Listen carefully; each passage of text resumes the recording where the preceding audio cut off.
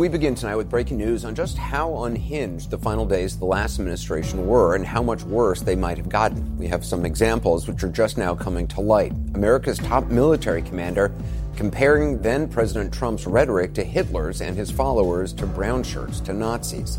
That top commander finding himself rallying subordinates to protect the peaceful transfer of authority and perhaps even head off a coup. This is Michael Cohen, and you're listening to the Mea Culpa podcast. Yesterday, for what feels like the first time, President Biden said out loud what millions of voters have been thinking for months.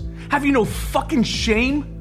I added the F-bomb for emphasis, as it's gotten to the point now where I'm not sure we're living in a rational society. In America, if you lose, you accept the results. You follow the Constitution. You try again. You don't call facts fake and then try to bring down the American experiment just because you're unhappy. That's not statesmanship.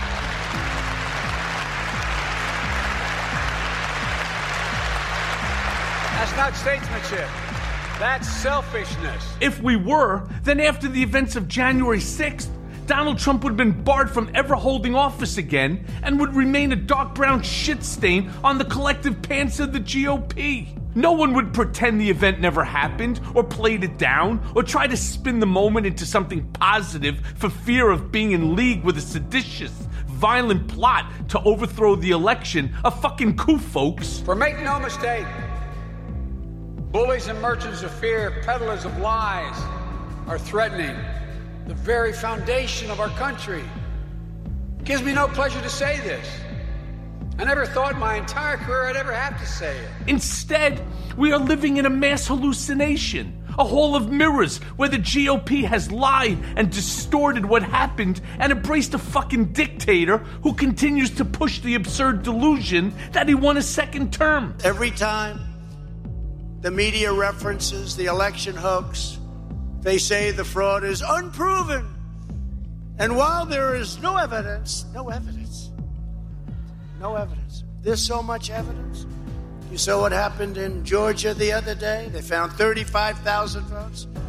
Then they deleted in Georgia over 100,000 votes. I said, because they were so bad voters. I said, why didn't you try doing it before the election? Lost by this much. Why didn't you do it before the election?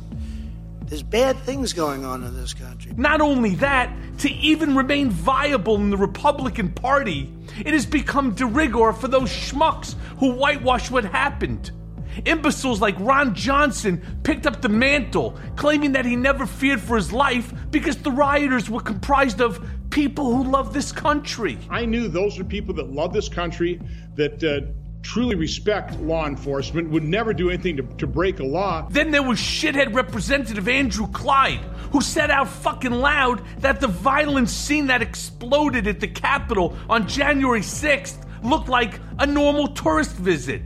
But last Sunday, when Trump took to the stage at CPAC, my fucking brain exploded as he took the gaslighting and bullshit to the next level, rebranding the insurrection, this failed coup to overturn the election, which left 5 people dead and more than 100 police officers injured, as a peaceful gathering of patriots who were justified in their actions. They think that we'll just sit there and take it like good little boys, that we won't werewolf and go wild. I have watched with disbelief since January 6th while Trump and his most ardent supporters have tried to memory hole what happened and slowly shift the narrative from it being an unfortunate incident to something akin to Woodstock for conservatives.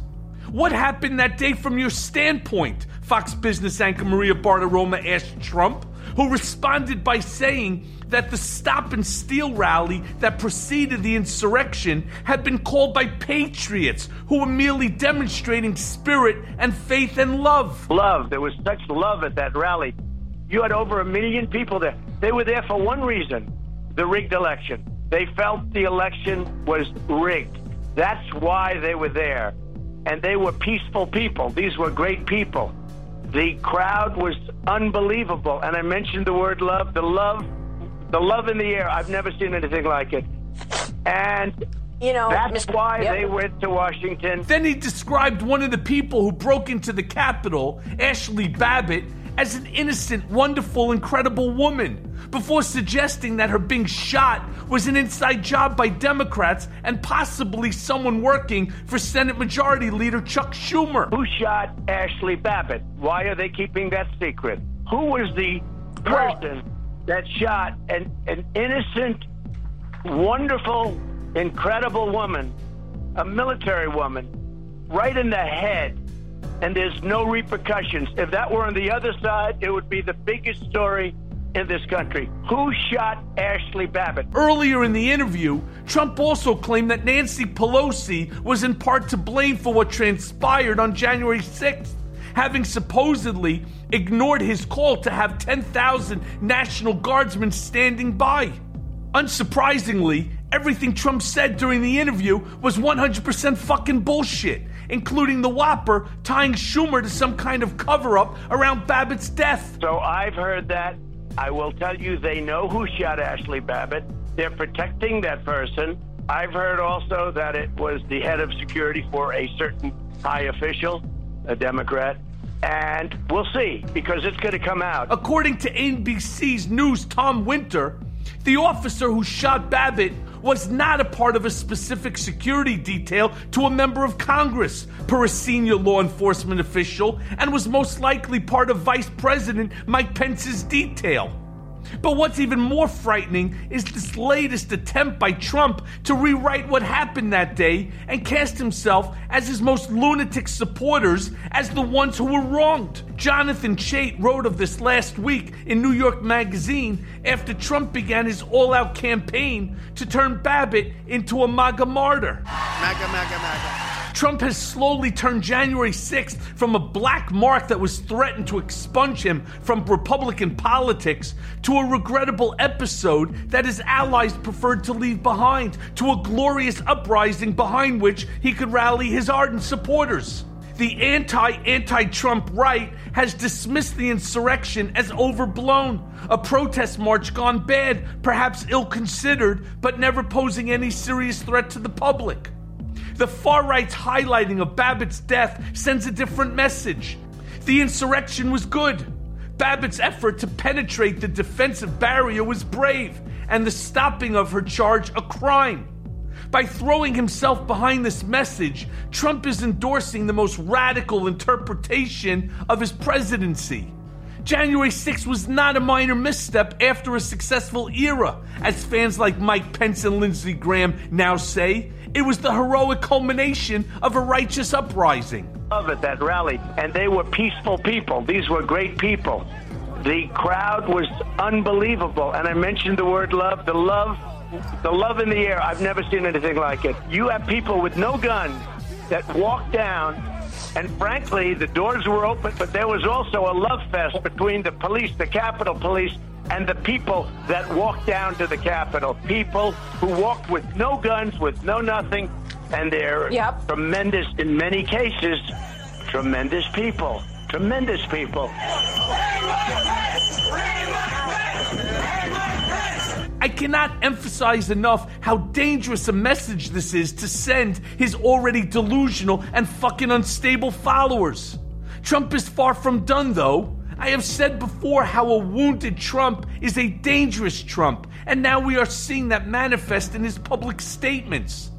I don't need to recount to you the ways in which Trump is under siege. Sure, his business is crumbling, and he might very well go to prison. Even his once packed rallies have become boring sideshows. So, like any showman, he's taking things to their most extreme and appealing to the most extreme of his base because that's all that he has left. As Mitch McConnell said in his floor speech on February 13th, Trump loved this. He loved what happened on January 6th because it was all about him. These people were fighting for him. They were fighting against democracy and against free elections, to be sure, but they were fighting for him, and that's what he cares about. And he's gone right back to that. He's continuing to lie about the election, lying about the crowd size. He's now back there's no remorse. And there was never any remorse. He's out there on the loose now. He's created basically this cultish adherence to the big lie. David Frum, writing in The Atlantic this week, spelled out how this is nothing less than Trump and the GOP embracing a new kind of fascism. Even in 2017, when he caused so much uproar after refusing to condemn the deadly racist attacks in Charlottesville, saying that there were fine people on both sides, spreading the blame equally amongst the right and the left, he did not dare to go so far as to praise the far-right elements that weekend. Frum writes, whatever he felt in his heart, he was constrained by certain political and practical realities. His non-Twitter actions as president were filtered through bureaucracies. He had to work with Republican congressional allies who worried about losing seats in Congress in the next election. He himself was still basking in the illusion of the supposedly huge victory in 2016 and hoping for a repeat in 2020. Outright endorsement of lethal extremism? That was too much for Trump in 2017. But now look where we are. We will never give up our search for truth and justice for what happened in the corrupt presidential election of 2020, because without that truth, we cannot have an honest election in 2022 or 2024, no matter what they want to tell you. In the first days after the January 6th attack on the Capitol, Trump supporters distanced themselves from its excesses. The attack had nothing to do with Trump, they argued. He had urged only a peaceful demonstration. If anybody did any harm, that person was a concealed agent of Antifa. But in the months since, the mood has shifted. Once repudiated, the attacks are now accepted, condoned, and even endorsed. Because dictatorial socialists want to cancel America. We have to fight back to protect our country's greatness. They are attacking the foundational principles that have combined to give us the greatest nation in world history, to give us who we are. They attack our republic by engaging in unparalleled voter fraud and election theft activities. They attack our First Amendment freedom of speech with censorship from big tech, with the cancel culture, with speech suppression by government activities. They attack freedom of religion. Their view of religion is you can worship in church, but once you open those doors and exit, you can no longer have your religious values. That is not freedom of religion. You have the right to live your religion 24 hours a day, 7 days a week, but that's not what the dictatorial socialists are insisting, and that's not how they're changing America. In the past few days, leading pro-Trump figures and even non-Trump conservative figures have endorsed a startling Twitter thread by a previously boutique podcaster, Daryl Cooper. Tucker Carlson read the thread aloud on his show. In the end, Daryl Cooper writes, not every theory about election fraud is true, but Trump's voters, quote, are absolutely right that their government is monopolized by a regime that believes they are beneath representation and will observe no limits to keep them getting it. End quote. That is true, and every honest person knows it. The thread argued that the January 6th protesters were right to believe that they had been cheated out of power they deserved. They were right to believe that the government and the law were conspiring against them. They were right to believe that their opponents were capable of anything, even assassinating Trump. The implication? They themselves were equally entitled to go just as far. It shows the real danger that we're in. Even though that the fence is coming down, I think in August there has to be increased vigilance. The president, former president, the former occupant of the White House, keeps repeating false information that he will be reinstated. When that doesn't happen, because there is no way that it can, there is no legal or even fantastical way that it could happen, there will be people who will be disappointed, because the people who listen to news from unverified sources or listen to it on Fox and OAN and Newsmax believe that this is true. And they may react to it in the same way they reacted to his urgings on January 6th and just before January 6th, and we could have another insurrection. What we now have is Trump granting his most lunatic supporters a license to commit violence in his name. Sure, like everything else he does, it was oblique in its excitement. But he is leading them to water, that's for sure, and the coming months may prove to be the most violent and frightening we have yet to know. That's the sound of the police. That's the sound of the beast. That's the sound of the police. That's the sound of the beast. That's the sound of the police. That's the sound of the beast. That's the sound of the police. That's the sound of the beast. And now for the main event. My next guest on Mea Culpa is one of the leading progressive voices working today. David Pakman's eponymous show, first broadcast once a week in Northampton, Massachusetts community radio, has now grown to become a mammoth, nationally syndicated series reaching millions of listeners and is broadcast on both Dish and DirecTV. In addition, his YouTube channel airs daily content and boasts close to 1.4 million subscribers, generating over 900 million views. On any given day, he can be seen dissecting the gross negligence of the GOP, analyzing Trump's CPAC horror show, or discussing how the Biden administration should respond. In addition, he has become a favorite punching bag of Joe Rogan, who has sparred with Pakman of his own podcast a number of times. The show features some of the most extreme personalities on the right in the hopes of exposing their views and has become appointment viewing for progressives seeking to fight back against the current authoritarian push. He joins me today on Mea Culpa at a perilous time for our democracy as Donald Trump has shifted into his most extreme iteration with the GOP gleefully following him down the rabbit hole. So let's listen now to that conversation. So yesterday, in a rare address about the 2020 election, President Biden said, and I quote, "In America, if you lose, you accept the results, you follow the Constitution. You don't call facts fake and then try to bring down the American system just because you're unhappy. That's not statesmanship. That's selfishness." At this point, what can or should Biden do to stop Trump from continuing to tear apart his presidency and the country with his lies about the election? Well, the reality is anything he does is going to be attacked. And so the most important thing is what can he do to just ensure that in 2022 and in 2024, the actual winners are the people who are announced as the winners and ultimately hold the offices that they won. Anything Joe Biden does is going to be attacked as an infringement on free speech. It's going to be attacked as an attack on the election system itself, because everything's backwards, right? If you want to defend the system so that just anybody who can vote, the narrative right now from the people that are remaining around Trump, and it's not everybody who was originally around him, but there still are some, is that no, the fight for electoral integrity is on the side of those who say that it's the former president that won. So the best thing Joe Biden could do is what can he do federally to prevent the bills like the one that now is being pushed in Texas from becoming law, and in so many other states. And there's a real question as to whether on the federal level you can get that done. Well, you're right. There are very few people that are around him today, especially in comparison to when he was president.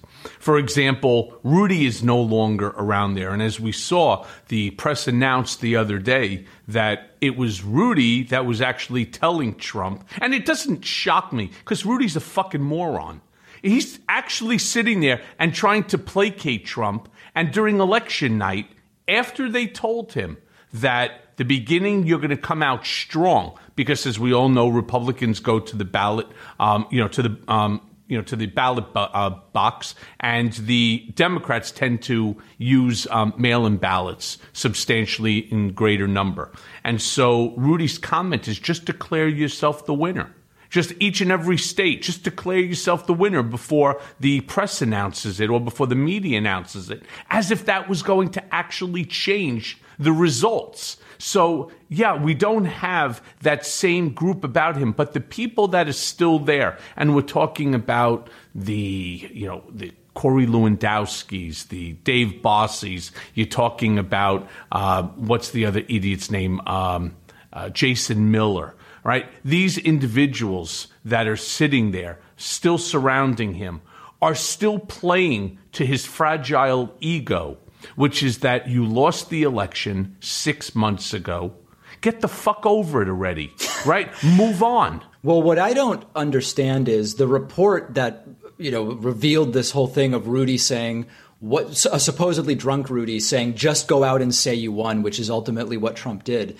The report from the book is that people like Jason Miller and Bill Stepien and Mark Meadows at the time said, you can't do that. But later they seem to just fall in line with it. And I'm trying to understand what the dynamics are. Are they just captive? Like once you do that at 2 a.m., then they have to go with it? Because as far as the report is, they were saying don't do that originally. Well, and they probably did say it. Now, look, I have zero regard for either Stepien or Meadows, especially Meadows, who I just find to be a despicable human being. One of the problems is you don't want to fight with Trump. I've been in the room. I've been in that situation. You just don't want to fight with him. So you will tell him something that you know to be right, something that you know is responsible for the position that you hold. And yet once he tells you no, well, now what are you going to do? You're going to fight with somebody who's like a 5-year-old in a grown man's body, right, who's going to sit there and attack you in front of everybody. You just don't want to do it. And so you say, listen, you know what? If this asshole wants to make these sort of ridiculous statements, it's on him. It's not on me. I did my job. I warned him. It goes back to that old expression. You could lead a horse to water, but you can't force him to drink. That's Donald Trump. You could take his fucking head and shove it into the water, right? But he won't drink. And he is as stubborn as a mule. So what do? You just say, okay, and then you step away and you let him do whatever it is that he wants. It's the only one statement that Lewandowski used to say that I actually agree with again and again and again. And that is, let Trump be Trump. Because you can't stop him. It's not like Corey was letting him be himself. You just can't stop him.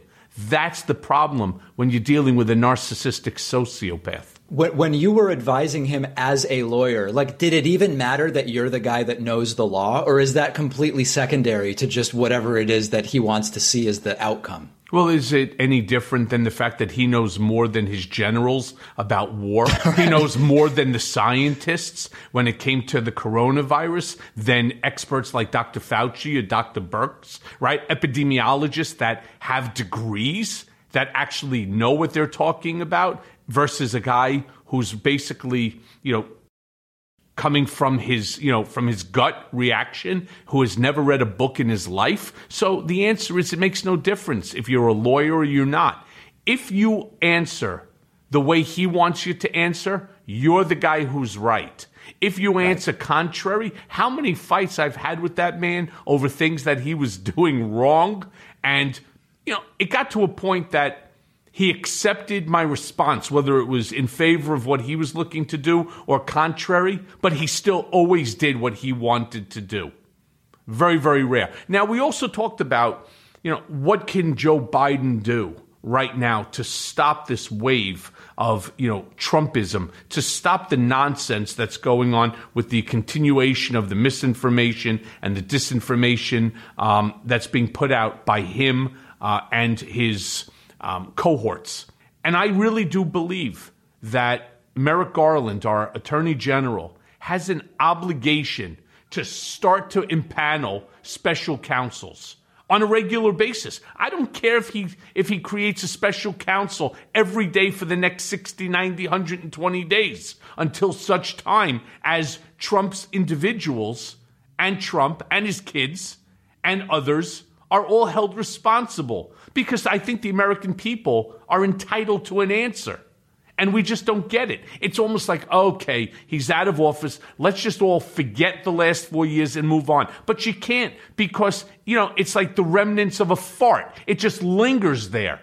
and it just doesn't go away. So you need to Febreze that shit. Well, this is where I think Republicans are just so much more ruthless and shrewd than Democrats have ever been, because, look at the number of Benghazi hearings with Hillary Clinton, and look at what you could go back to Bill Clinton in the 90s, look at the Obama quote scandals, which were not even real scandals, and they are shrewdly ruthless or ruthlessly shrewd.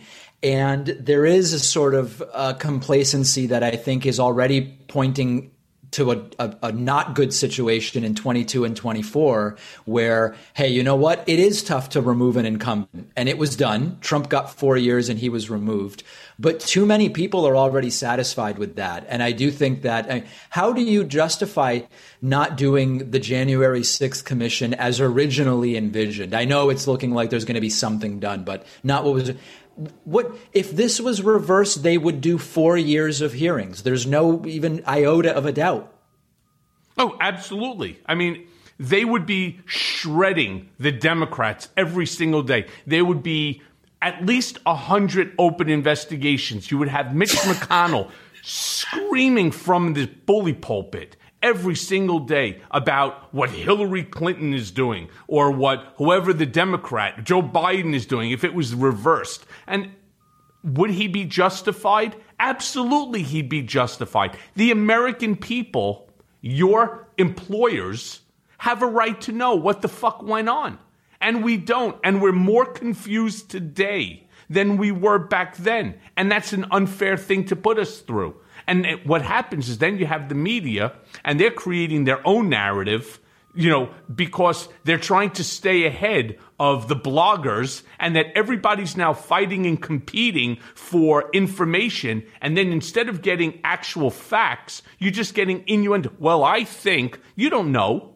You have no idea what's going on. You actually have no baseline within which to formulate a response, other than the fact that you're just either regurgitating what somebody else had said, or you're just sort of imposing your own belief system. But your belief system doesn't matter when you're dealing with Trump and Trump world, because you don't understand him. You don't understand how his mind works.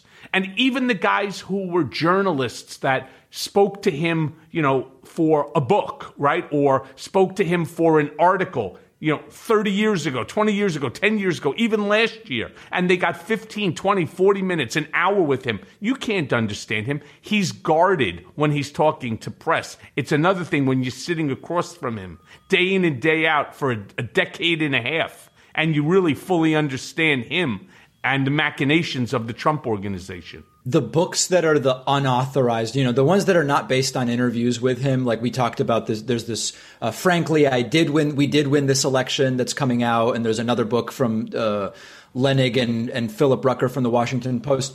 The apparatus of Trump just immediately says all the anecdotes are fake. It's all made up. It's anonymous sources. You can't believe any of it, which is totally predictable. But as someone who knew the guy, is any of the stuff that gets reported in those books implausible? Yeah.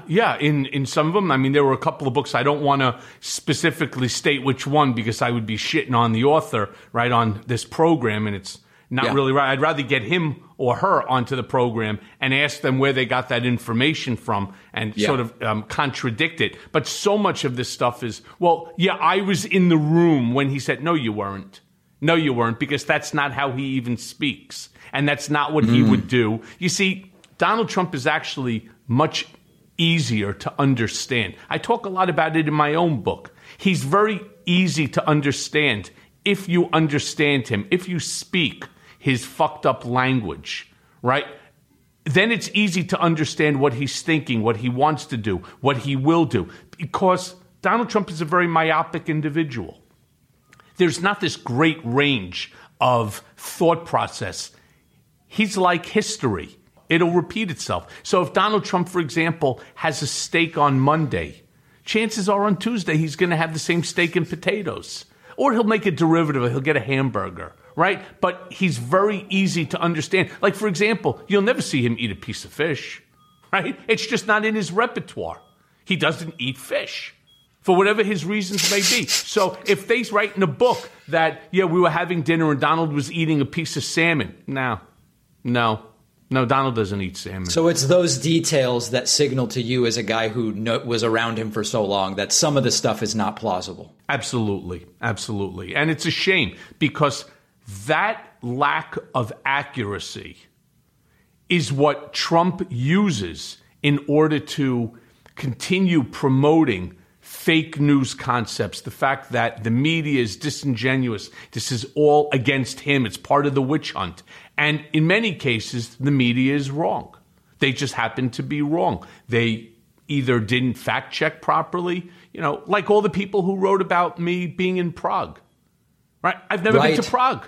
And so Trump will use something like that to say, she's fake news. He's fake news. They got it wrong saying that Cohen was in Prague and he paid $10 million in cash to Kompromat off of that bullshit Steele dossier. And he'll use that on something that's absolutely 100% accurate. And not only is it accurate because we know it to be accurate, we saw it, we heard it, but he will still fight it using an argument. And then there's this populace, this group of Americans, 74 million, right, that voted for him. And then that 25% of the Republican Party that believe every word he says, no matter how ridiculous, how stupid, how absolutely, inaccurate it is.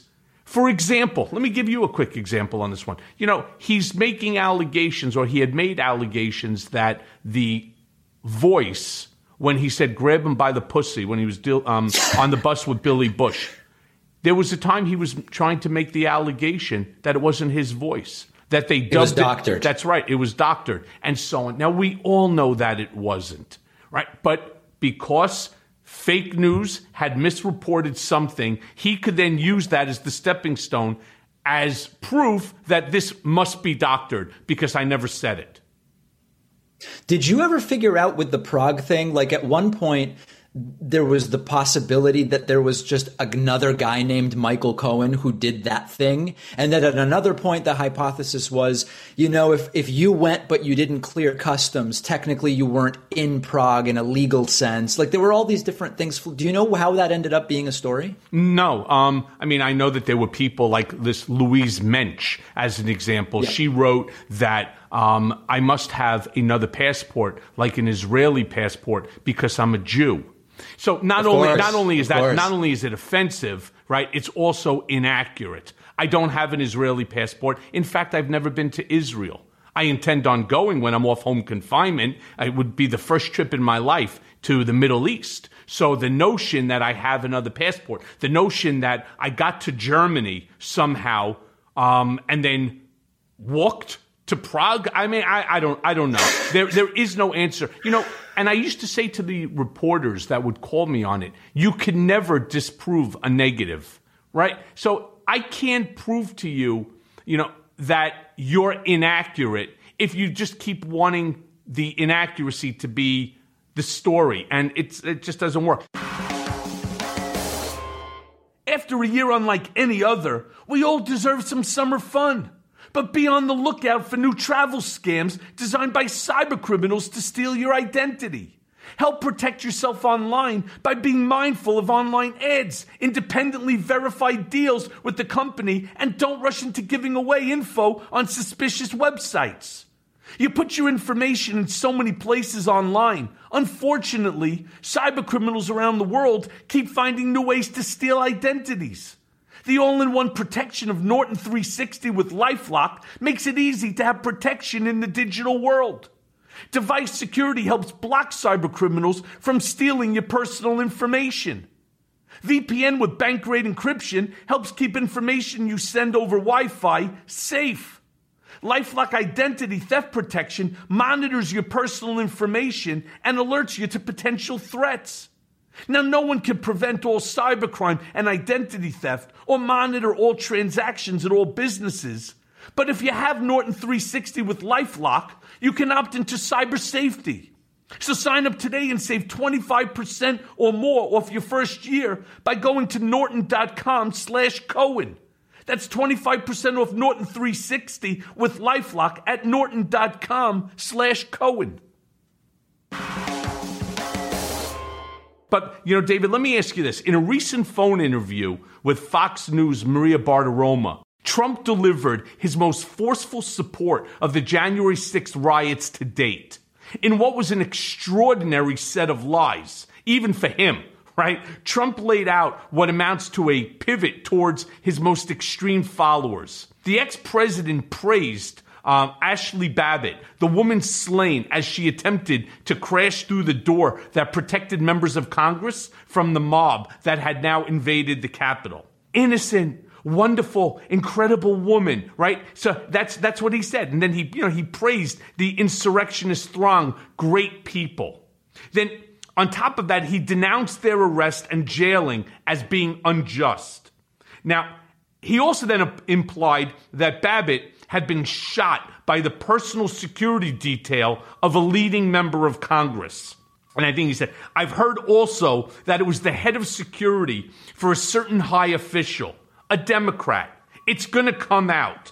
Discuss with me, if you would, these statements, or at least the tenor of these statements and what they mean to you. Yeah, it's extremely dangerous. I think even later in that same interview, Chuck Schumer's name was floated and everybody was sort of non-committal. I think Maria Bartiromo said she heard it and Trump didn't really comment on that. Extraordinarily dangerous. But also think about the hypocrisy where we have had for years situations where there's a police interaction with someone suspected maybe of having committed a crime, or there was just a 911 call and it's not even clear there was a crime, and they get beaten or even in some cases killed by police.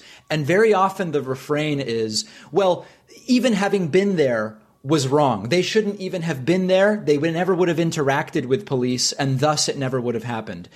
Ashley Babbitt was trespassing already. This is the exact argument that they typically make when the situation is reversed. She could have avoided any interaction with police just by staying home that day. She didn't have to go to Washington. Now, it's still a tragedy that she died. I wish that she hadn't, but an investigation was done into the incident.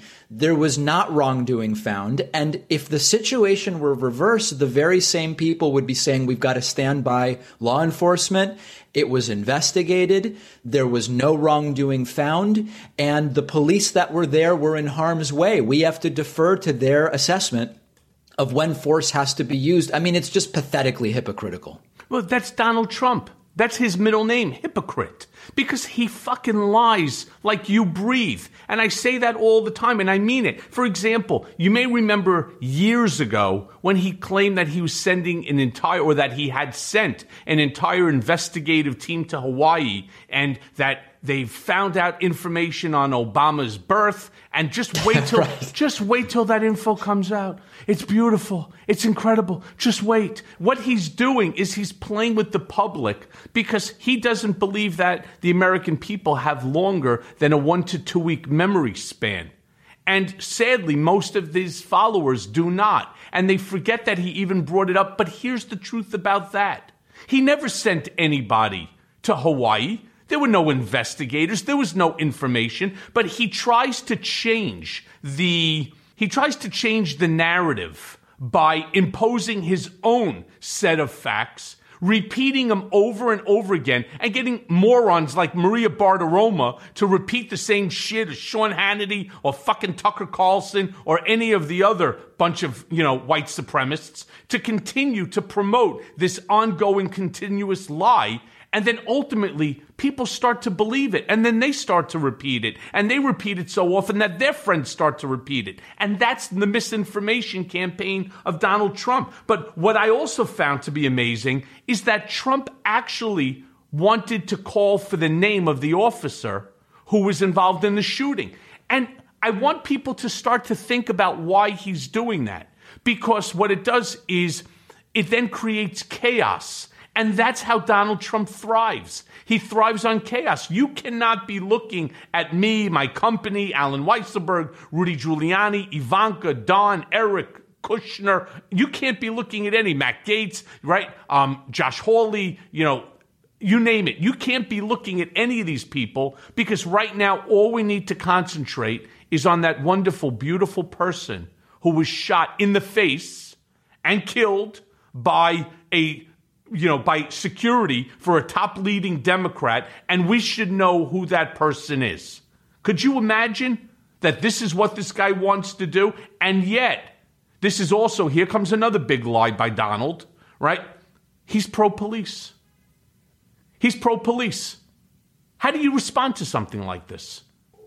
Yeah, it's the pro-police story and then the pro-troop story. But really what it is the way I now see it is, we're in favor of the institution of law enforcement as a way to wield power, or we're in favor of the military as an institution to do our foreign policy. But the individual troops who come back and have PTSD and we don't even give them access to good health care, that's not really what it means to be in favor of the troops, right? In favor of the troops has a very narrow meaning, which is you allow a Republican president to send them wherever they want to send them in order to accomplish geopolitical goals. It's not about the individual troops. And similarly, it's not about the individual police officers. It's about the police officers as an apparatus to wield power and achieve political gain, whether it's clearing a plaza for a photo op or whatever the case may be. You just have to, he supports the troops and the law enforcement only insofar as the institutions are useful to the political goals.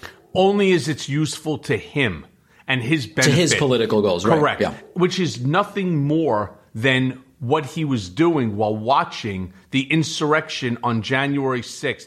That was Donald Trump's paramilitary. That was his ability to be reinstated as not president of the United States, but authoritarian ruler, as the supreme ruler of this country, that he was going to stop the certification of Joe Biden as president and be reinstated. This is the nuttiness that was going on inside of the brain of Donald Trump because some idiot told him that this could possibly happen. And I'll suspect that it was Rudy, right? I really do. I believe it was probably Rudy that came up with this nonsense. And it's possible that the hair dye somehow seeped into his skin and affected his brain, that the synapses, weren't really firing. The acetylcholine wasn't snapping from synapse to synapse. And he came up with this cockamamie bullshit idea. But he creates a real danger to this country because even the fact that it's absurd, they still decided to do it. Hey, I will see you at the Capitol. No, you won't, because he's a chicken shit who went running back to the White House for the sole purpose of watching it on television. And now he wants to use the death of Ashley Babbitt. And I'm with you on this one. No one should have died that day, but they should not have also stormed. Nobody should have been storming the Capitol. And you put yourself into a dangerous situation. And I'm really sorry for her and for her family. It's just a loss of life for a ridiculous goal that could never have been achieved. So I don't understand it. And I really am. I hate to see anybody lose their life over stupidity. But that death is not on the hands, as far as I'm concerned, of the police officer that was protecting the door, to where the members of Congress were. I blame Trump for it. I blame Rudy for it. I blame Don Jr. and everybody else that gave a stupid, impassioned speech about this is our country. We have to take it back. We need to fight like hell, right? I'll see you at the Capitol. It's on their hands, not on the police officer. But the sentiment that's coming from Trump and commentators like Tucker Carlson and Mo Brooks is that all their anger and violence was justified. This one really blows me away, right? They're arguing that the January 6th protesters were right to believe that they had been cheated out of power that they deserved. Now, they were right to believe that the government and the law were conspiring against them. This is what they believe, right? That they were right to believe that the government and the law were conspiring against them, that they were right to believe that their opponents were capable of doing anything, even assassinating Trump. The implication? They themselves were equally entitled to just as far, right? To just go as far as that they wanted. Now, with such a message being broadcast, should we be worried that Trump is setting the stage for more violence, whether it's in 2022 or in 2024, specifically 2024? And what point is there a legal obligation to stop what's happening with these sedition charges? Yeah, I'm worried not only about 22 and 24, but look at how much discussion there's been of August over the last few months. and whatever the expectation is among the followers for August as well. I don't want to be hyperbolic and say I think there's imminently going to be some riot. I don't think that. But I think January 6th proves that these are people that are willing to do things in the real world. They're clearly willing to take what they do on Twitter and wherever else and push it into the real world. So it has to be taken seriously. Now, 22 or 24 or what will be the trigger, I don't know. You know, you've got this Mike Pillow guy, Mike Lindell from My Pillow, who's going around and fomenting a lot of this stuff and saying we're on the verge. We're like right there. We're about to do it, and it's all going to happen. And when that doesn't happen, you know, if you fall for that in the first place, you're likely to be very angry when it doesn't happen. And then all bets are off in terms of what people are willing to do. My hope is, Michael, that they're so unorganized that they just won't be able to put it together, because I think there's every desire among, you only need a few thousand people to do real damage and to wreak real havoc. I think the desire is there. I'm hoping they're just not organized enough to get it done. And the saddest part is you actually hit the nail right on the head. We cannot just hope and pray that this doesn't happen. And when it does, people start putting up the emoji of their hands together. You know, my thoughts and prayers are with you. No. It doesn't work that way. It really doesn't work that way. And I believe that Joe Biden's administration, including the FBI and the Secret Service, our law enforcement, who I praise all the time on the show, because despite even what had happened with me, I have nothing but respect for law enforcement, for anyone that puts on the uniform. And I don't just mean military. I don't just mean, Secret Service, FBI. I'm talking about all uniform, firefighters, police officers, you name it. And I believe that they are not just going to hope that nothing happens.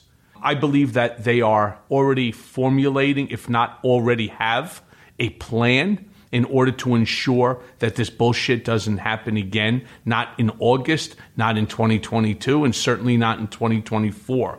And I don't believe that nothing is going to happen. I believe something will happen, but I believe that our law enforcement, our intelligence agencies that are monitoring this,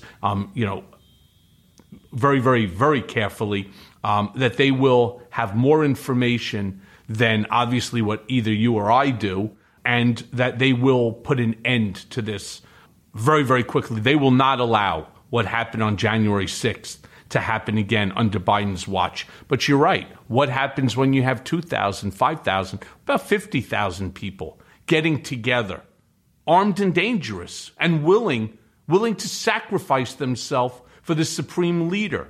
That's what Donald Trump wants. You know, the best way to become a dictator is you stifle somebody's First Amendment rights, right? And then you bring in the military to take control of the government, or in this case, a paramilitary, a group of idiots running around with Trump, flags and, MAGA flags and the Make America Great Again, paraphernalia. That's really the dangerous part. Now, speaking just quickly about August, I personally don't believe anything's going to happen in August. Simply, of course not. Right. And mostly because D.C. is closed in August. Congress isn't even in session. So even if he was to be somehow, right, the miracle of God, that he gets reinstated as president, you can't even do it properly because Congress isn't even in session. So it was just the wrong month for them to have picked. They should have said July. They should have said September. But they picked the worst month because nobody's even there within which to reinstate him as president. It's crazy. Speaking, by the way, if this is a tangent we don't want to go down, then let's not go down it. But because you mentioned if by the grace of God, Trump is reinstated, the anti-Semitism stuff, right? The people who say Trump's obviously not an anti-Semitic guy. His daughter converted to Judaism. His grandkids are Jewish. His son-in-law, who's Jewish, is in this position of privilege in the administration and all of this different stuff. To me, that is meaningless. I mean, there's everything from anti-Semitism to philo-Semitism to people like the Saudis who want to do business with Jews because they think they're clever, which is still based on the same anti-Semitic tropes. What's like the truth about Trump's personal view on that? Donald Trump doesn't care if you're Jewish, Christian, but he does care if you're Muslim. He believes that all Muslims are actually Islamic terrorists. That's in his mind. But Judaism, Catholicism, he doesn't care. And why? Because he has no religious conviction of his own. So the fact that Ivanka, would he prefer her not to have married a Jew? Maybe yes, maybe no. He didn't really care because he has never himself been to church except for the one time that he was confirmed, which is the picture that he shows, all the time, right? And as he's, holding the Bible, he doesn't know the Bible. He doesn't understand, the meaning of religion. He's never sat for a sermon or for mass, right? He just hasn't. And again, he has no religious conviction. And all you have to do is just recall when they asked him one time, if you were to apologize or if you could go into confession, right, from a mistake, what would that mistake have been? There's no need for me to go to confession or to apologize to God. I've never made a mistake. This is a man who is incapable of understanding anything other than himself, his personal wishes and his personal wants, because he's ignorant, he's arrogant, and he's just stupid. He's just plain stupid, and he believes in nothing other than himself. The world starts and ends with him. Now, David, let me just jump back into this. In Philip Rucker and Carol Lenig's upcoming book, I Alone Can Fix It, they show the genesis of the big lie having come from an allegedly drunken Rudy Giuliani, encouraging Trump to just go and claim the victory regardless of the vote tally at the time. That's what I was talking about, early on in the show. Now, even after Arizona was called for Biden, he still encouraged Trump to just go declare victory right now. Now, according to the book, Mark Meadows, as you stated, was vehemently against Rudy's plan. What do you think actually changed in Mark Meadows and the others who at least displayed a shred of decency before this election? I think it's just once the cat is out of the bag, their only option is either you quit or you publicly say, I don't agree with that, in which case you're fired, or you end up just going with it with the calculation that, hey, listen, maybe this will somehow work. Maybe somehow the results will end up favoring Trump and I want to continue being chief of staff or whatever. I think it's the same self-preservation that motivates Trump himself, where they say, well, it wouldn't have been my choice to start this we won stuff. But now that Trump did it, what choice do they really have other than quitting or getting themselves fired? It seems like it's not really much of a choice at all. Yeah, I mean, I don't believe that they had some coming to Jesus moment or some religious or belief system that had them. I agree with you. That's what we were saying early on, in the show when we were just chatting about it. It's all about their own preservation. And you really can't have an administration run on self-preservation versus upon what's doing right for not just yourself, but right for the country. But book after book, on the final days of the Trump administration, we hear a constant theme, right? Adults inside the administration were on guard on election night, afraid of what Trump was willing to do to keep hold of power.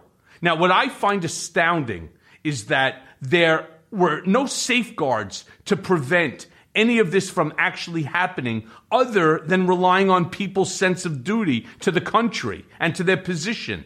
Now, the fact that we didn't end up in a bigger crisis, I truly believe, is more luck than anything else. Discuss this with me and my listeners. Yeah, I completely agree. And, oftentimes when we think about history, we get this feeling of inevitability that it went the way it did and it was certain to go that way. In other words, the inputs that we had were inevitably going to lead to the outcomes that we had. But it's really not like that. And sometimes seemingly irrelevant little details can significantly change the course of how things go. Even the 2016 election, at the end of the day, it was only a few, it was relatively few votes in just a few states that meant Trump was president instead of Hillary Clinton. Even in 2020, it was slightly more, but still relatively few votes in a few states that meant Trump didn't win. And I think that there was a real a bullet dodge to a degree, as bad as things were.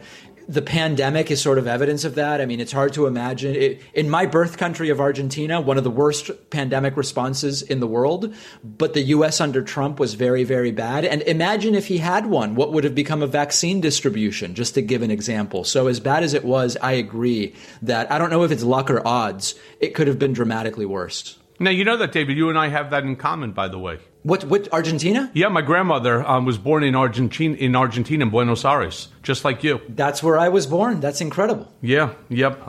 That was a long time ago, and I miss her dearly. But yeah, I noticed that with you, that you were born in Argentina, specifically in Buenos Aires. You know, the same as mi abuela. I do want to ask you this, though, because since you brought up Argentina, which right now is really going through a world of pain as it relates to this pandemic. But there's turmoil right now all over the world, right? You turn on the television, you see what's going on in Cuba. You see what's going on in Haiti and in so many other places around the world, right? Donald is right now using these issues that are going on, and no two are actually the same, right? One was about the execution of the president in Haiti, and what's going on in Cuba, of course, is the cost of living, the fact that there's no food, there's no opportunity, and so on. So every one of these countries have various different issues that their people are contending with. But Donald is grouping them all together, and whose fault do you think it is? It's Joe Biden's I would fault. Guess. It's Joe Biden's fault. I was going to say, or communists or socialists. No, it's all Joe Biden's fault. What are we doing? Under my administration, this never would have happened, right? This is what he's saying. And what blows my mind, for God's sakes, people, put the fucking Visine in your eyes so that you can see clearly. It's just not true, right? Under his administration, nothing would be different. The world is the world. It moved in its direction that it did. The pandemic created a problem, not just here in the United States, but across the entire globe. On top of that, Cuba's been going through its own issues. Now, of course, the pandemic is not helping, right, in order to, bring food and opportunity and, the rise in inflation over there. And Haiti, what do you think, Joe Biden sent somebody over there to kill the Haitian president? But this is what Trump does. He puts stuff out there, which in essence is true. The world right now is upside down. But the untruth is what he would have done to stop it. That this would never have happened with me. Look at what's happening now with Russia, with this new REvil, that group of hackers that somehow managed to disappear. This would never happen under my administration. I would call up Vladimir. I'd call Putin and tell him to stop it, right? And his people fucking believe him. They believe him like the cult leader that he is. What do we need to actually do in order to stop this nonsense? And now, of course, everybody, looking to companies like Facebook, and they're looking to companies like Google to start to do their job in helping to curb all of this misinformation, disinformation. But I don't know if that's enough. I don't know if it's enough, and it's just going to be called suppression of speech, sadly, and it'll become part of the narrative of what's being done wrong. I mean, yeah, the technique is called the fire hose of falsehood. You throw a bunch of stuff out there. It all sounds overwhelming. I mean, look, Argentina's chaotic, and Cuba and Haiti. Then you step back and you say, wait, Argentina was chaotic while Trump was still president. Haiti's been the poorest country in the Western Hemisphere for decades now. That didn't change at all. It didn't improve at all when Donald Trump was president. Cuba, the situation in Cuba since 1959 has been close to what it is right now. And in fact, the sanctions that President Obama eased, which President Trump put back in, certainly didn't help the situation in Cuba one bit. But who's going to do that, right? I mean, Fox News isn't going to say, let's break down these 4 or 5 things, add gas prices to it, which we understand why they're climbing, add grocery prices. You throw it all together and it sounds like pretty convincing, because that's a lot of stuff that's bad. Only if you take it piece by piece can you break it down, and nobody's really taking the time to do that. You can't, because he throws so much shit against the wall that you can't actually piece it apart. Right. It's just impossible. And yes, I am waiting to see what this Biden administration is going to do. Let's just use Cuba as the example, because we can talk about each and every country and what the United States needs or can do in order to help.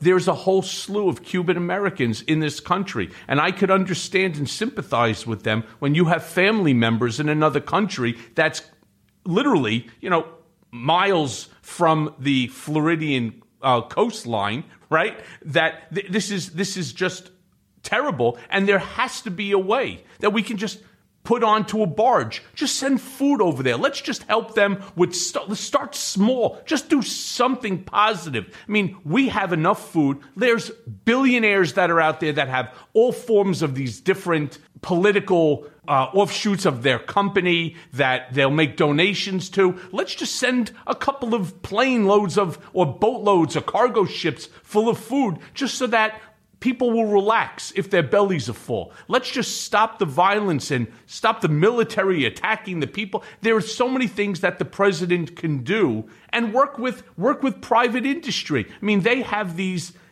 they have money that's set aside in order to do this. I mean, just take like the Melinda Gates Foundation as an example. I don't buy $100 million worth of food and send it over there. Rest assured, it'll calm things down for a couple of days so people could start to breathe. And then you start to figure out, what else do we need to do? We got to get them vaccinations. I think the whole world needs to be vaccinated. Let's finish with what we started here, and let's move. Let's move to the next country and the next country. I mean, that's who we are. That's what America's all about. We're supposed to be the country that helps everybody. That's just my opinion. And I would add to that also, let's ease those Cuban sanctions that Trump put back in place, because, listen, the point since 1959 was to use them to try to get them to change their government.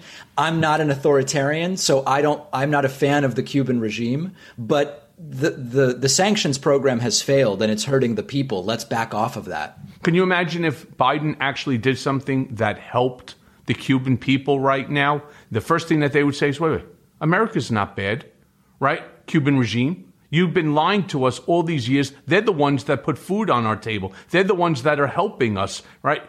Enough is enough. And maybe there's an internal change. I like you, I'm not an authoritarian on it, but that just seems to be logical, to me.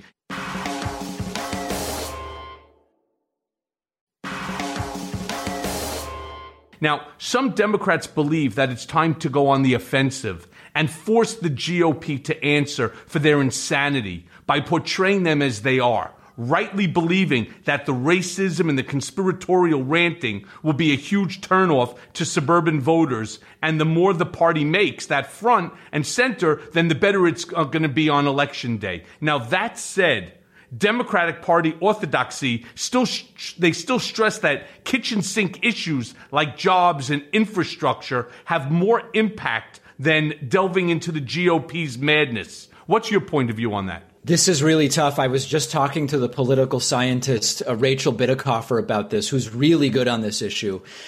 The Republican Party has abandoned policy, right? If you even just look at the videos from CPAC last week, there was no economic program put forward. It was just Joe Biden's socialism would be really bad.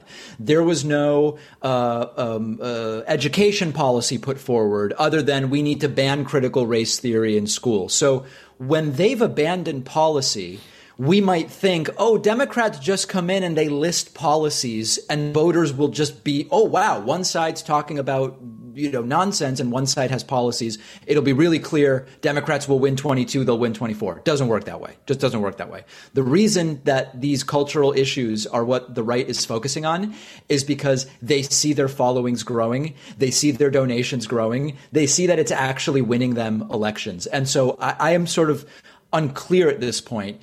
If you can fight policy with better policy, that's a real clear win. If you're trying to throw policy when half the country doesn't seem to care and cares more about owning the libs and memes and calling things socialist, I have no idea how you fight against that. I have no idea either, which is why I'm asking you the question. It blows my mind to see what's going on, because I personally think that Bill Kristol summed up CPAC the best with his tweet yesterday, and I quote, "This weekend's confederacy of dunces was a window into what conservatism has become. There was, of course, no pushback from anyone in the GOP. Nearly every speaker assured the CPAC attendees that they were all victims and potential martyrs." I end quote. What do you think it will take for the current GOP to abandon this suicide pact with this MAGA lunacy? They have to start losing and losing big. And what's really crazy is under this package, they did lose the House in 2018. They lost the Senate in 2020, and they lost the White House in 2020. For a lot of voters, that would be enough to say it failed. But when they say, well, in 2018, it made sense because when you win the White House in the first midterms, you always lose. So they excuse that. And then they don't really believe they lost the Senate and the presidency in 2020. So they go, well, we didn't even really lose there. They're not ready to abandon it yet. So I think sustained losses. I think that the MAGA people losing in 2022 will probably be damaging to the movement. And certainly if 24 implodes, but it's going to be sticky because, 74 million people voted for the guy and 2/3 of them say at least 2/3 say they would do it again. So they've not lost the will yet. Yeah. I don't know if they say the 2/3 was based upon the fact that they're just staunch Republicans or that they would actually want it to be Donald Trump. I mean, that was never really properly identified. But one thing for certain is that his base of around 28% of the Republican Party, that is his core base. Now, is that enough to win an election? No. Do I think Donald Trump's going to run again in 2024? No, for a host of different reasons, including indictments. Including indictments coming up, and including the fact that he knows that he will lose the election again. And his ego, his fragile ego, cannot stomach another loss. And this bullshit line of it was stolen. Notice what Donald Trump always does. It's not about me. They stole it from us. That's his line to his listeners. But in his mind and in his heart, it's all about him. They stole this from me, and I want it back. That's super interesting because especially in the Maria Bartiromo interview on Sunday, he seems to be using the language of a guy who's running more than he has at any point. And my instinct was that there were two things that were the most likely to keep him from running. One, his picks in 22 all lose, and he's just powerless. He loses political capital that way. Sees the writing on the wall and says, all my friends lost in 22. It's not looking good for me in 24. The other thing would be that his health is just not suitable to running a campaign. But you think it's not going to happen for other reasons? Yeah, for other reasons. One, I believe that the district attorney here in New York, as well as the attorney general, Tish James, I believe that additional indictments are on their way, superseding indictments as well. I also believe that the American people have had enough. I really do. Now, that base of 28% appears to me to be dwindling. And you know that it is. And unfortunately, not fast enough for all of us. It's a problem that I like to term as Googleized, right? We all want things instantaneous. We want our information on this spot. We want our deliveries through Amazon on the spot, right? This is what we've become. We've become this instant gratification society. And that doesn't happen with justice. But rest assured, his eponymous company, his kids, so many people around him are all going to face the court system, right? That's my opinion. And that's just the start of it. I also, as I stated before, his ego, his fragile ego, will not allow him to accept another loss. Right now, as he speaks and as he's talking about running again and sort of floating the idea, that's all just part of the grift. That's the money grift. And he's so fucking good at it. I'm telling you, David, there is nobody better at grifting money than Donald Trump. He has perfected it.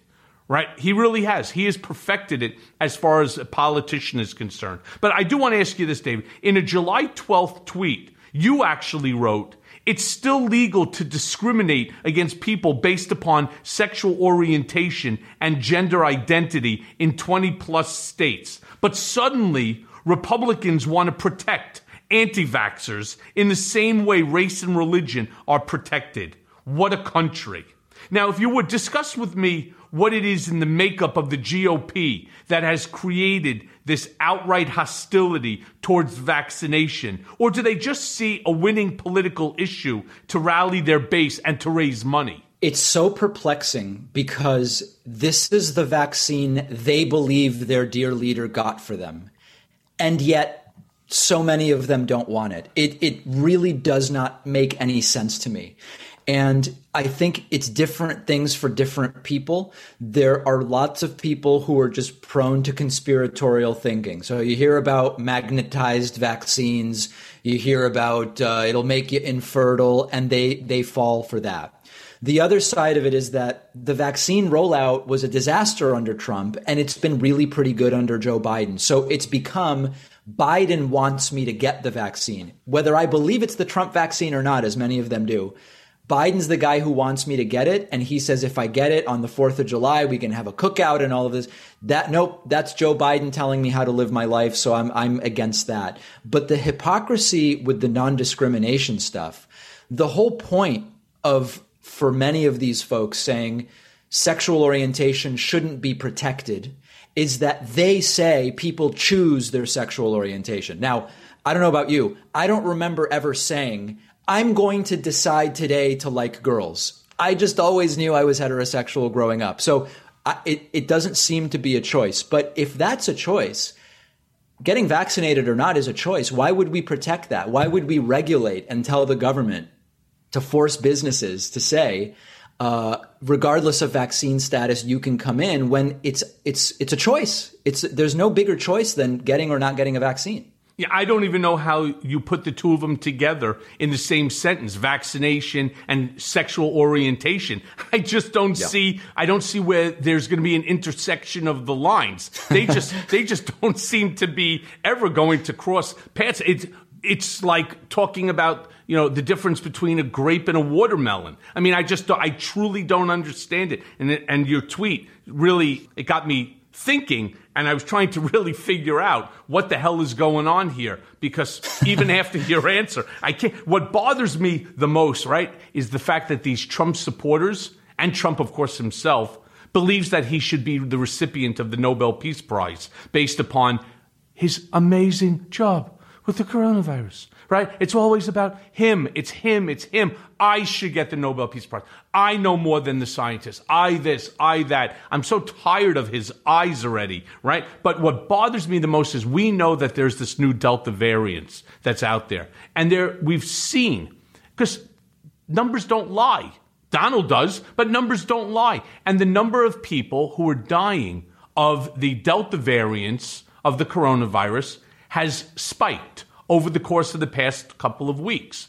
But here's what facts that we know, not innuendo, not Donald Trump spouting more bullshit. Here's what we know. We know that 98% of the people who died over that course are unvaccinated, and only 2% are vaccinated. That's pretty good numbers. And if you had half a brain, you'd be running off to your doctor right now to get the vaccination, because it clearly works. And the rest of it, to me, just doesn't make any sense. But what bothered me is the fact that Trump refused to acknowledge that science is real, that the pandemic is real, and he watched as 607,000+ Americans died as a result of his incompetence. And that's going to be on his soul for the rest of his life. And let me tell you, when he starts calling it the China virus, it is not. We need to start calling it what it is, and that's the Trump virus. But, as we're beginning to wind down, I have just two more questions for you, David, right? So I want to switch gears for a moment. I've been reading a lot about Ron DeSantis lately. I despise Ron DeSantis. I don't know about you, but I fucking look at him, and I've already broken 2 television sets. So when I see him now, I just click it off because I can't afford, to buy a third one, right? And how he's on this collision course to unseat Trump and claim the conservative throne for 2024. Now, do you see the possibility in this occurring? And would we be better or worse off with a DeSantis running versus a potential Trump 2024? Is the cure to Trump, in essence now, worse than the disease at this point? Yeah, I think that actually, if you said to me, the next president will be Trump or DeSantis, I think I say let's go with Trump because DeSantis is far more competent. DeSantis has a lot of the same terrible instincts. DeSantis has a lot of the same amoral and immoral values and perspectives, but he's far more competent and would be likely to get way more of those things done. Whereas with Donald Trump, a lot of the things, the wall, for example, the rhetoric on the wall. Well, it was never going to happen and it didn't happen. Okay. Because the follow through was simply not there. The concern with DeSantis is that it's all the bad instincts of Trump plus the ability to actually get some of this stuff implemented. Yeah. For me, I see it as a very tough call. I'm not sure which one is worse. And I'm not so sure that the incompetence is the offsetting factor to Ron DeSantis being more competent. The problem, though, is Donald Trump, if in fact that he takes the White House in 2024, the first thing he's going to do is he's going to create a list of individuals that he wants payback. That he can't help himself. That's just who Donald Trump is. And he's going to look to become an authoritarian, a dictator, a supreme leader, right? A monarch in this country. And while Ron DeSantis is, in my mind, one very fucked up human being, I'm not so sure that he actually sees himself in that role as like the Kim Jong-un of America. And Donald Trump, though, does. So that's a really tough call. And let's just all stop for one moment and just say a prayer to whoever you pray to that neither of these two assholes end up on the 2024 ballot, for the Republican Party. So, again, as we're now winding down the hour, my last question to you, David, I'm curious what still keeps you up at night when you're thinking about Trump and the larger MAGA movement. Or do you feel that Trump has been marginalized by his loss and is more a rambling loser, than a threat at this moment in time?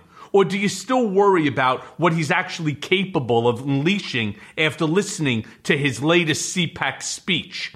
If you would, discuss this with my listeners. My concern is less about Trump and his harebrained ideas. It's about the fact that he still has so many sycophantically devoted followers, because if you remove the followers and Trump has the same ideas and the same microphone, at the end of the day, he's speaking into the microphone in an empty room and nobody's listening. And so my biggest concern is there's so many wacky people that have run. There's this guy, Glenn Miller, who's now in prison for murder, who I interviewed 10 years ago, who would run every election cycle. And his thing was the problem is the Jews. That's crazy. But he never built a movement around it. He never had a real shot at winning anything. He did ultimately go and kill 2 people, which is insane. It's horrifying. But at the end of the day, Trump has the room full of people. It's actually tens of millions of people still, even conservatively. And so what keeps me up at night is the fact that after all of the losses, 2018, 2020, after the COVID mishandling, after the global humiliations, that we're still talking about, could he win? When in a sane world, the answer would be, of course he can't. Sadly, the answer is he could.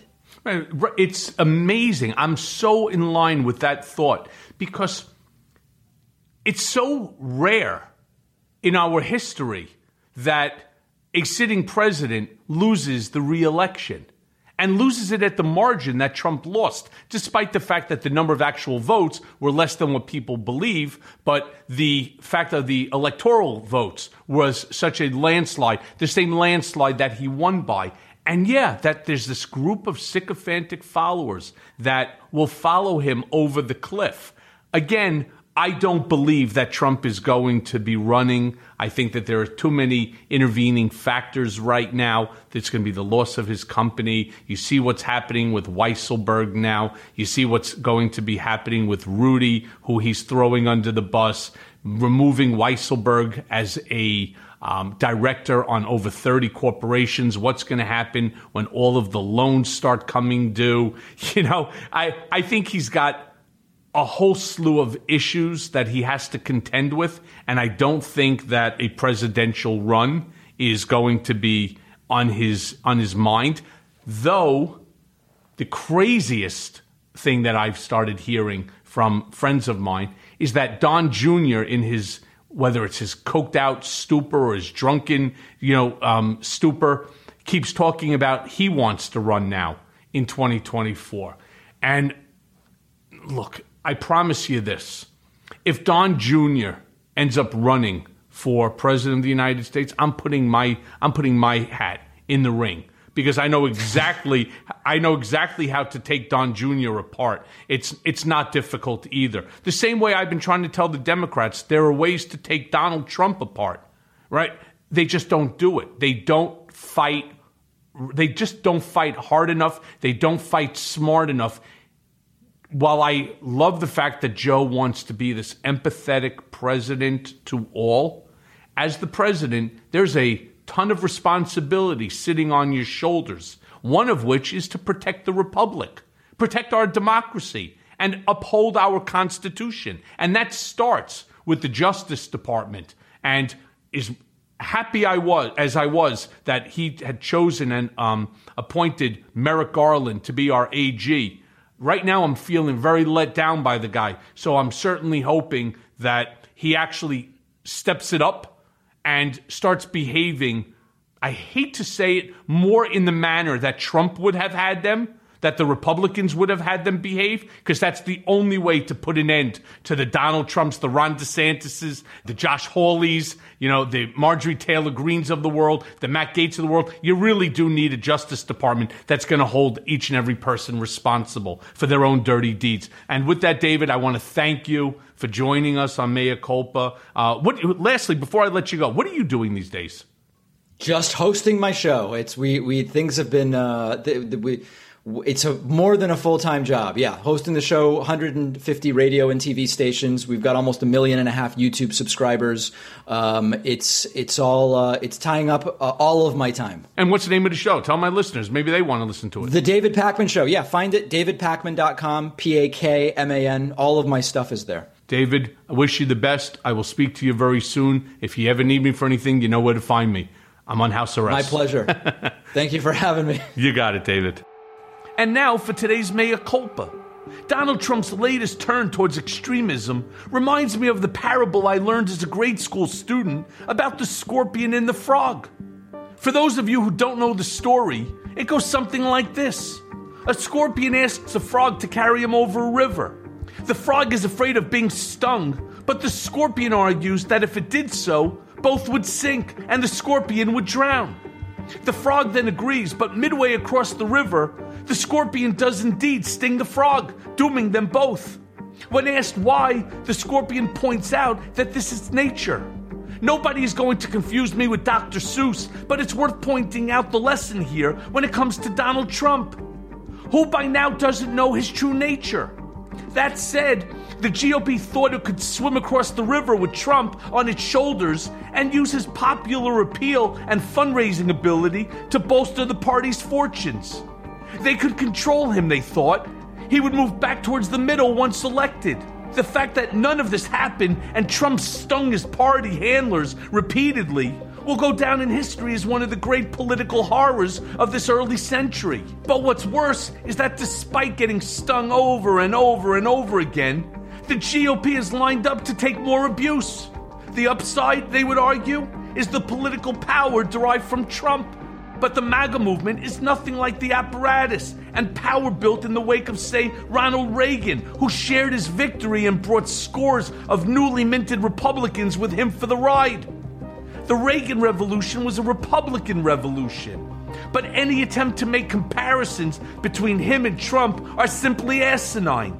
Trump's power only benefits Donald Trump and those he directly shines his light upon. But that favor is conditional. It comes with strings and an oath of everlasting loyalty to the man. The MAGA revolution is ultimately about one man and one man only. It cannot scale because Trump does not want to share the light. He will never pass the baton, and he wants it only for himself. What he has created is the first modern dictatorship in American history. The fact that he is out of power is irrelevant. He still has the means and capacity to inflict tremendous damage. His latest turn towards an even more extreme iteration is the most frightening version of Donald Trump to date. The GOP should have squashed him like a fucking bug when it still had the chance. Now it's too late, but history will judge those who have let him operate poorly. At the moment, that might be the best we can hope for until the MAGA fever breaks. And thanks for listening. Mea Culpa is brought to you by Audio Up, Midas Touch, and LSJ Media, and it's written and produced by Jimmy Jelinek. Executive producers are Jared Gustat, Jimmy Jelinek, myself, Michael Cohen, and Phil Alberstadt. Our editor is Lisa Orkin. It may be a new day politically, but nowadays the landscape is more confusing than ever. Donald Trump may have lost the battle for the presidency, but in many ways, Trumpism is winning the war on the state and local level. Mea Culpa is here to help guide you through the wilderness and keep you informed. And let's face it, we all want Trump, Rudy, and the rest of these seditious traitors to see justice. And folks, it's coming. So stay tuned as I guide you through the twists and turns of the criminal process that will ultimately see them behind bars. Mea Culpa, nothing but the truth. This is my